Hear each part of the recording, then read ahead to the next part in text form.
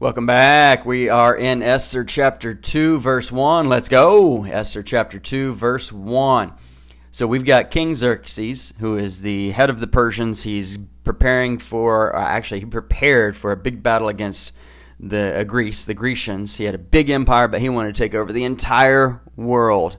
This uncontrollable, unrestrained pride and greed is just, led to essentially his destruction, and the empire stopped. That we're not able to take over Greece. And chapter 2, verse 1 says, "After these things, when the anger of King Ahasuerus had abated, he remembered Vashti and what she had done and what had been decreed against her." So after these things, this is actually a several year period later between chapter 1, the end of chapter 1, and now the beginning of chapter 2. So let's catch up. The Bible doesn't record these battles between the Persians and the Grecians, but it was monumental. You'll even probably remember one of them from history classes in Hollywood. There was a movie called 300, and it was about the Battle of Thermopylae, and it was when the Persians tried to overtake the Grecians, and they were going just marching through Greece, and they had huge numbers, and they were just plundering. And a lot of the Grecians were just giving up and letting them go because their numbers were massive and they couldn't overtake them. So they came to the Battle of Thermopylae, and they had this little bottleneck opening in the mountains that they had to pass through. And the Grecians were said to have maybe only about 7,000 troops, but only about 300 Spartans that were right there at that bottleneck. And that's where they started to kind of look at it. The Grecians apparently had more skilled people. And so they were saying, one of those could probably take on 10 or maybe 20 or more of the Persians and overcome them. But the Persians had the numbers. The numbers were huge. Some say 1 million or 2 million. Some say 300,000 or 700,000. Really big numbers versus 7,000 and 300. But at this bottleneck, the Spartans were just being massively successful against the Persians, and just taking them down. The Persians couldn't get through this little gulch or whatever you want to call it, and so it was really interesting. And then they went around and they ended up flanking them, and they ended up marching on through and going on. And I think about a year later is when they kind of finally lost their last battle to the Grecians at that point. And he knew the gig was up. He wasn't going to be able to overtake the Grecians, wasn't going to be able to overtake the world. But that's kind of a little catch up on history. I'm not a historian on this matter. I was just doing maybe a couple hours worth of research and enjoyed it, trying to figure out what was going on here. But that movie 300 is the movie that was made in Hollywood maybe 15 years ago or so. That is about that Battle of Thermopylae and King Xerxes. And one of the notes I made here is no matter how big, how tough, rich, powerfully connected, or admirable you may be, at some point there's going to be defeat, right? King Xerxes had the party of all parties. He had the numbers, way outnumbered the soldiers on the side of the Grecians, and yet ultimately failed to overtake the Grecians. And then the Grecians, they grew, and they ultimately failed and got overtaken by the Romans. And so at some point, and then the Roman Empire is no longer around, right? So at some point, every empire is going to fall. At some point, everything is going to fail. People are like, I'm going to build in America. It's like, I'm going to build up this massive fortune, have this giant bank account. Everybody's going to remember me forever because I'm going to put my name on this football field, on this library, on this hospital. Guess what? At some point, someone's going to come along and they're going to have more money, if not for anything, just for the fact of inflation. And that institution needs a new, fresh infusion of a capital contribution, charitable donation, and they're going to put someone else's name in place of yours on that hospital, football field, etc. And later down the road, people are going to be like, yeah, I heard of that guy. Know nothing about him. I don't know if he was a good father, a good husband, a nice person, if he loved Jesus or not. They won't know anything. They'll just know a name, right? Think about it. I mean, you could think about anybody you learned about in school. You couldn't probably say anything about their life, what they were like. Did they have a balanced life? Did they have a good home life? Were they happy? Were they joyful? All you know is, oh, they invented this, or oh, they did this, right? So It's not about us. We're not going to be remembered. We are going to be forgotten. We're going to be defeated, if anything, just in death, right? But those who are in Christ have died, right? We know from the Bible, it says, for you died, but your life is hidden with Christ in God. So you died on the cross with Jesus. If you have invited Jesus into your life, you'll never die again. People will say you die at some point. They'll say heart attack, car wreck, whatever. But you just took your last breath on earth, and then you immediately take your first breath in heaven.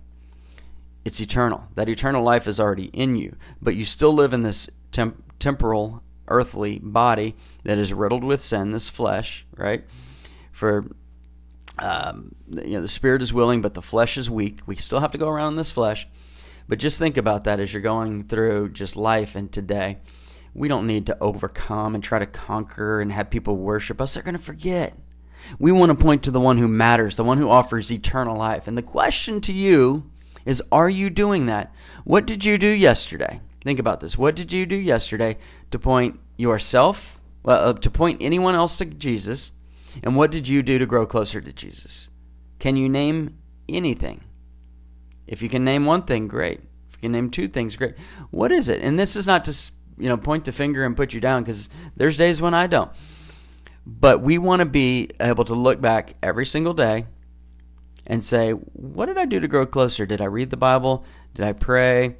And what did I do to point others to Jesus? Did I lead a group? Did I teach someone? Did I pray for someone? Did I pray with someone? Did I text someone to tell them I'm praying for them? Did I offer to pray for a client or a retail vendor or anybody? Right? These are the things we want to look back and say, okay, if I didn't, let's start that. Let's start today. Decide, then do. First decide to do it. Secondly, do it. Today is the day. Today is the day of salvation. Chapter 2, verse 1, after these things, when the anger of King Ahasuerus had abated, he remembered Vashti and what she had done and what had been decreed against her. So he's thinking back in time, remember, because this is several years ago. His queen disobeyed him by saying she's not going to come and be paraded around as some sexual object when he's drunk out of his mind. And so that resulted in her not being queen anymore. Verse 2. Then the king's young men who attended him said, let beautiful young virgins be sought out for the king.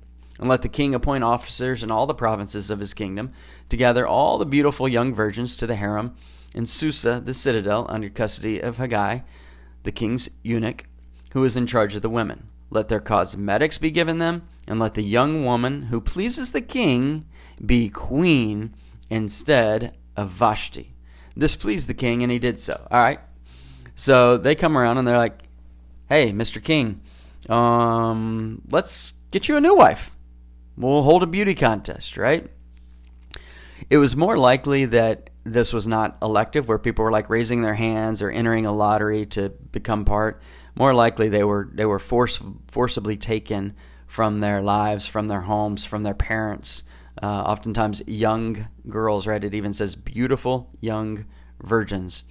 So unmarried, at home most likely, and just taking them as essentially kidnapping. But I don't know if I'll use that powerful enough of a word. But that's what most people think, is they just took them and they're like, hey, you're going to be in the lottery for this beauty contest for the king, and they're devastated, right? Why is it most likely that they were forced to do this rather than elected? They elect to do it because when you go before this beauty contest, he's going to probably sleep with one lady per night.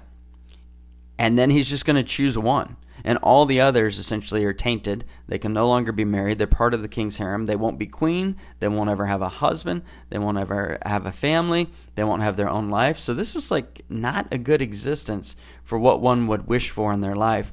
And so that's why it's almost certainly that they didn't elect to be here, that they were forced to be here. And he's looking, choosing people based on sex, right? He's having relations with them each night, and he's like, that's the one I want the most, that's the one I'm going to have. Verse 5. Now there was a Jew in Susa, the citadel, whose name was Mordecai, the son of Jair, son of Shimei, son of Kish, a Benjamite, who had been carried away from Jerusalem among the captives, carried away with Jeconiah, king of Judah, whom Nebuchadnezzar, king of Babylon, had carried away. All right, that's a lot of words in those two verses right there. What happened? There were two kingdoms of Israel. There was the northern kingdom of Israel and the southern kingdom of Judah, right? Because Israel had split into two kingdoms. The Assyrians had conquered the northern kingdom, but not the southern kingdom. Then the Babylonians came along and conquered the southern kingdom. That's what's in reference in these two verses. They were taken back to Babylon, and then King Cyrus came in eventually, and the next year he let, I think it was about 50,000 of the Jewish people go back to rebuild the temple in the southern kingdom. But some people chose to stay in Babylon. Mordecai and his ancestor was one of the remnants who remained in Babylon. So he's a Jewish person living in this pagan society in Babylon. Verse 7, he was bringing up Hadassah, that is Esther, so that was her name, or two names in two different languages, the daughter of his uncle, for she had neither father nor mother. So they're cousins, but he essentially adopted her.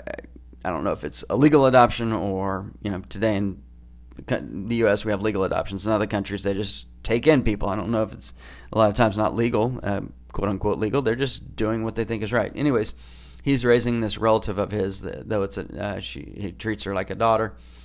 And it says, the young woman had a beautiful figure and was lovely to look at, and when her father and her mother died, Mordecai took her as his own daughter. Verse 8, so when the king's order and his edict were proclaimed, and when many young women were gathered in Susa, the citadel, in custody of Hegai, Esther also was taken into the king's palace and put in custody of Hegai, who had charge of the women. Notice it says Esther also was taken into the king's palace. Again, most likely forcibly taken there. So you have two Jewish people here now that have entered the story, Mordecai and Esther. Everybody else in the story is a non-Jewish person, a non-Jew, a Persian, Babylonian. This is where God's working behind the scenes. We've got the free will of King Xerxes, the free will of decisions that Mordecai and Esther have been making behind the scenes, and then also the sovereignty of God. Tomorrow we'll pick up in verse 9. Take away what you need to take away. One of the big takeaways for me is just the sanctity of marriage, right? This is violating women and future wives and future mothers and just robbing them of that privilege and opportunity. And also the fact that kind of open in the introduction, the defeat, right? At some point, everybody dies. At some point, everybody's empire will fall. You can take the wealthiest people in the world and the wealthiest people in the United States, and people will soon, really soon, forget about them. They'll know a name. They'll read about them in a history book, but there won't be any thing there. And if there is, it's worship, and that's idolatry. That's treating that person like a god or something like that, and that's completely wrong. So be careful idolizing yourself. Be careful idolizing someone else. Be careful trying to become this thing status-wise in society that you're not supposed to be. That's God's place. Lord, help us to not think of ourselves. Help us to esteem ourselves not. Help us to glorify you, Lord, to point people to you. That should be our goal every single day. Help us to look back at the day before, not to fixate on it, but to say, what could I have done differently so that I can do it different today? How can I live my life better, more glorifying of you, God? Help me to do that, and help everybody listen today, Lord. Help today to be a day that we just say, how can I glorify you more? Help us to point more people to you, and help us to grow closer to you, Lord. Amen.